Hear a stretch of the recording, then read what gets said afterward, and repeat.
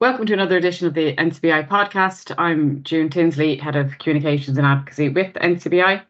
And today I have as a guest Stuart Haxell, who lives in Sligo and is an avid tennis player. So I'm looking forward to having a chat with you, Stuart. So welcome aboard and thanks for taking the time to be my guest today.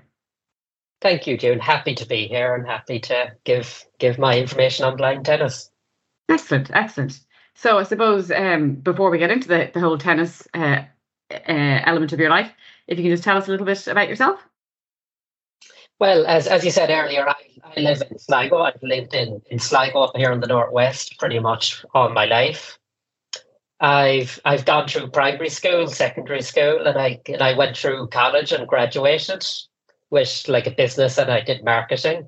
And all the way through that, I've dipped in and out of different sports until I settled on tennis.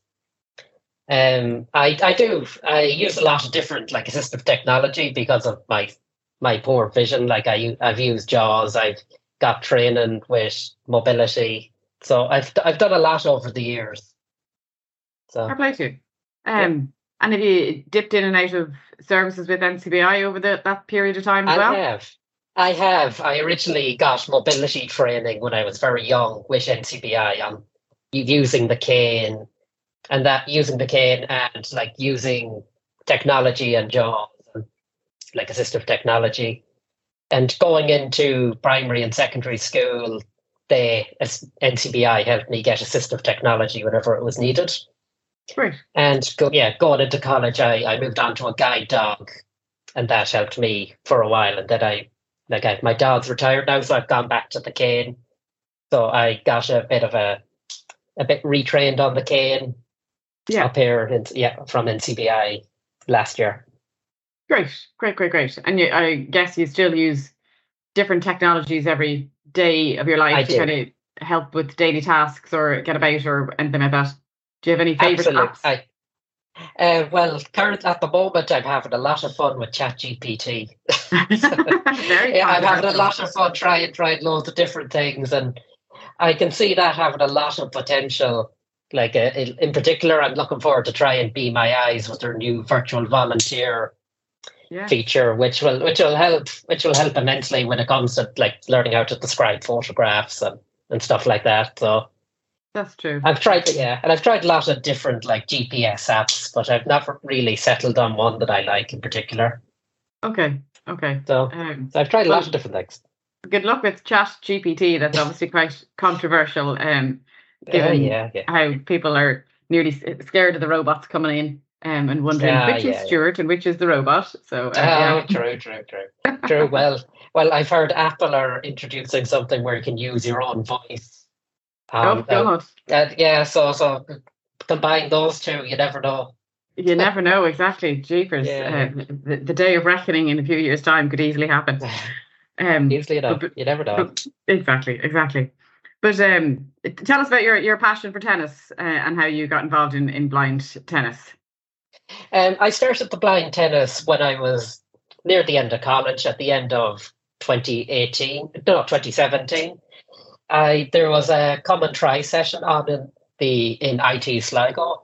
Yeah, it was. I got a request from the sports partnership here, and they had someone down from Dublin to give me a go at the tennis. So basically, the second I picked up the racket, I knew it was a sport for me. Right. Like I'll describe how the sport actually is adapted if you want there. Please, yeah. Yes, yeah. The ball has a rattle in it that you hear as it bounces. So you're tracking it by ear instead of by sight. Yes. And a lot of the training at the beginning is learning how to track that ball and being able to connect with the racket. Yes. And so it takes a long time to train. The court is a bit smaller, so it's about the size of a badminton court. In my category, in particular, the blind tennis is split into a number of different sight categories depending on the level of vision you have. Yes, I'm in the lowest category, the B1 category. That's where the most adaptation has been done for the sport. Okay. You have to wear a blindfold in that category because of any level of vision can be an advantage, so it evens up the playing field. Oh, interesting. And you get 3 bounces as a maximum to hit back, but you can hit on a lower bounce. And is it just the rest singles? What? Is it just singles or is there doubles as well? There is doubles. There is doubles, but that's interest. That's quite interesting, actually. Yeah. When there's four blind people on a course, there's a lot of communication that needs to be done before the match. True. For example, you need to speak to your partner. Will you cross over in front of the line or behind the line when you're going to third? So there won't be collisions. Exactly. And during the match, your partner you designate a person, like, to say if it's their ball on their side or the ball on your side, then the person whose side it's on goes and hits the ball. So there's not two people moving into the court. Yeah. It's a fantastic sport for actually meeting different people, like who would have a visual impairment that you wouldn't normally meet. It's a great social inclusion sport. Fabulous. And which do you prefer? Do you prefer playing singles or doubles? I haven't played too many doubles, but I have to say I do quite like it. But I'd say I don't really have a preference either way. Okay, so, amazing. Yeah. And in terms of the numbers of people who are in the Blind Tennis Association or club, would you know how many there is across the country and in Sligo area particularly? In Sligo, I'm the only one, unfortunately. I really want to get more people to give it a go. There's clubs in Shankill, there's clubs in Naas, there's clubs in Belfast. There's a lot of clubs being set up all around the country. There's ones in Limerick. Yeah, and they recently in April held the Blind Tennis Nationals, where I got the opportunity to compete, and I got to the final. Well done, you. Yeah, I got to the final, and I'm looking forward to more tournaments in the future with it. So. And was that your before that tournament? Had you played many other tournaments? Oh, I had, yeah. In 2018, Dublin held the World Championships, and I had the opportunity to qualify for that. Great. Like that was literally me being drawn into the very deep end, because I'd only been training for a few months at that point. So I learned to sink or swim, and thankfully I've learned to swim. I like the year after the Worlds were in Benidorm, I got to qualify for that again. I did a lot better that time. I nearly got out in the group stages, so that was very good. But obviously, it's a sport that you've really taken to. Absolutely. Yeah, congratulations. It's a sport that really is good for building up someone's confidence. I feel when you get really good at it, because when you're playing the sport, you're basically there on your own. You're making your own decisions once you're in a match. For example, like in other adapted sports, there's a lot of assistance. Like, for example, tandem cycling, you're there with a partner, but in the blind tennis, you're given as much or as little help as you request. Okay. Like you could get help to go across to the other side when it's needed, or you can choose to walk across on your own without any help. Yes. So it's a sport that I feel has a lot of potential. And tell me, in terms of like the structure of the game, is it similar to what we'd see on Wimbledon? Like they haven't adapted the rules essentially. The rules, the rules are the exact same. There's only a few different adaptations. I'll be speaking as my category, like the B1, because I know that one the best. Yes. So the court is a bit smaller. It's about the size of a badminton court. Yeah. And the ball has 3 bounces, as I said, and you wear a blindfold. Other than that, the rules are the exact same. Okay. And there's a kind of baseline that you're able to feel with your feet, so that you're able to direct yourself. You know which direction you're facing, so you're not facing into the crowd serving at them. Well, that's true. And to be fair, I mean, if you watch Wimbledon or any of those tournaments, if any of the top seeds are taking a serve and they score an ace, those balls go at a significant speed. They do, yeah. The sport, the ball is a bit lighter. It's a kind of foam ball, so it doesn't go as fast. Good. It doesn't go as fast, and it doesn't hit as hard. But it can go fast enough if you serve it in a particular manner. Like if you hit it fairly hard, it can go fairly fast. Yeah. But definitely not the speed of a regular tennis ball. Well, I'm just glad, because I could foresee more injuries and collisions. If someone scores an ace. Yeah. And tell me, Stuart, what happened during the COVID period when you weren't able to meet up? But did that obviously impact on the friendships you developed and things like that? It did. But thankfully, some of the coaches from around the country put on Zoom classes. Like they were like fitness classes, and they were able to keep the blind tennis community in contact. Like they were fairly weak. They were weekly, so it was a way of keeping the group together, and it didn't fracture. At least it didn't drift apart. Yeah, and that's very important, in fairness. And absolutely, I suppose, yeah. How important do you think being involved in sport or recreation activities is for people living with sight loss?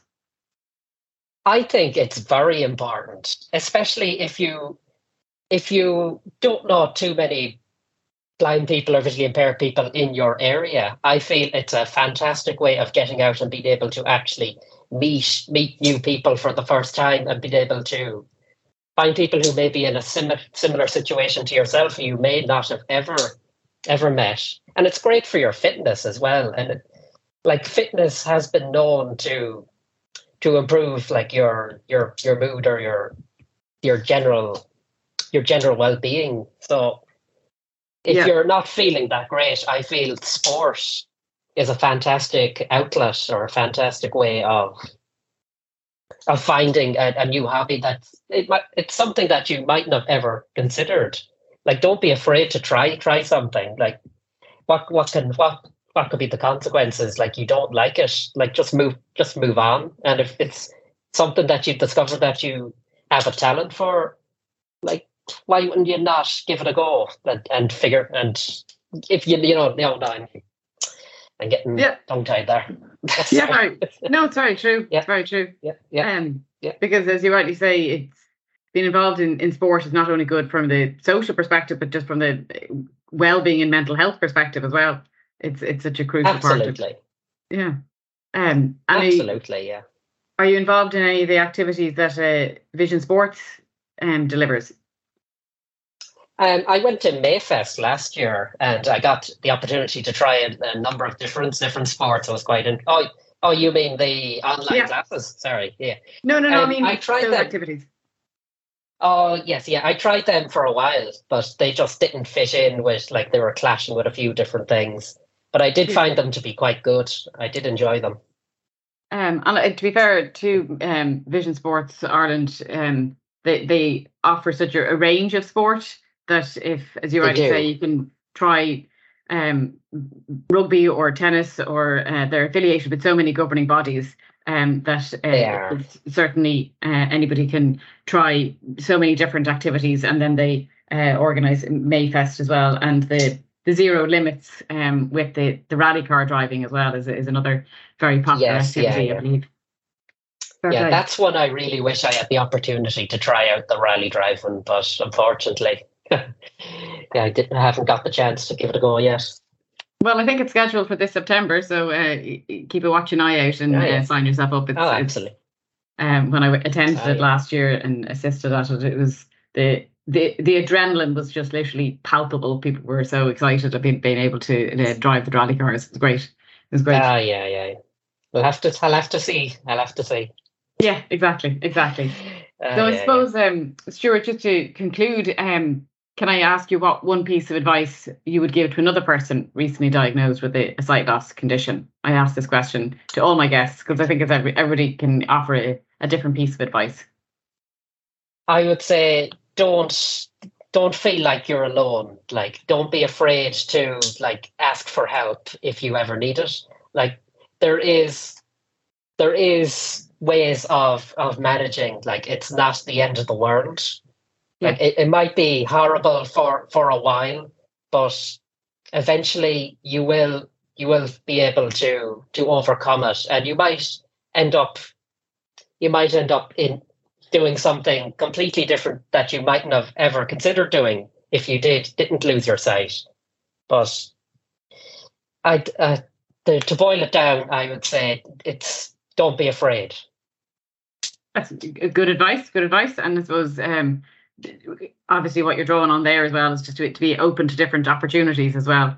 As people adjust to their circumstances. And I suppose just for our listeners, as always, if anybody is interested in availing of NCBI services, feel free to contact the info line 1-800-911-250 or jump onto the website ncbi.ie and you can make a referral or learn about all the different types of services, including the activities that Vision Sports does as well.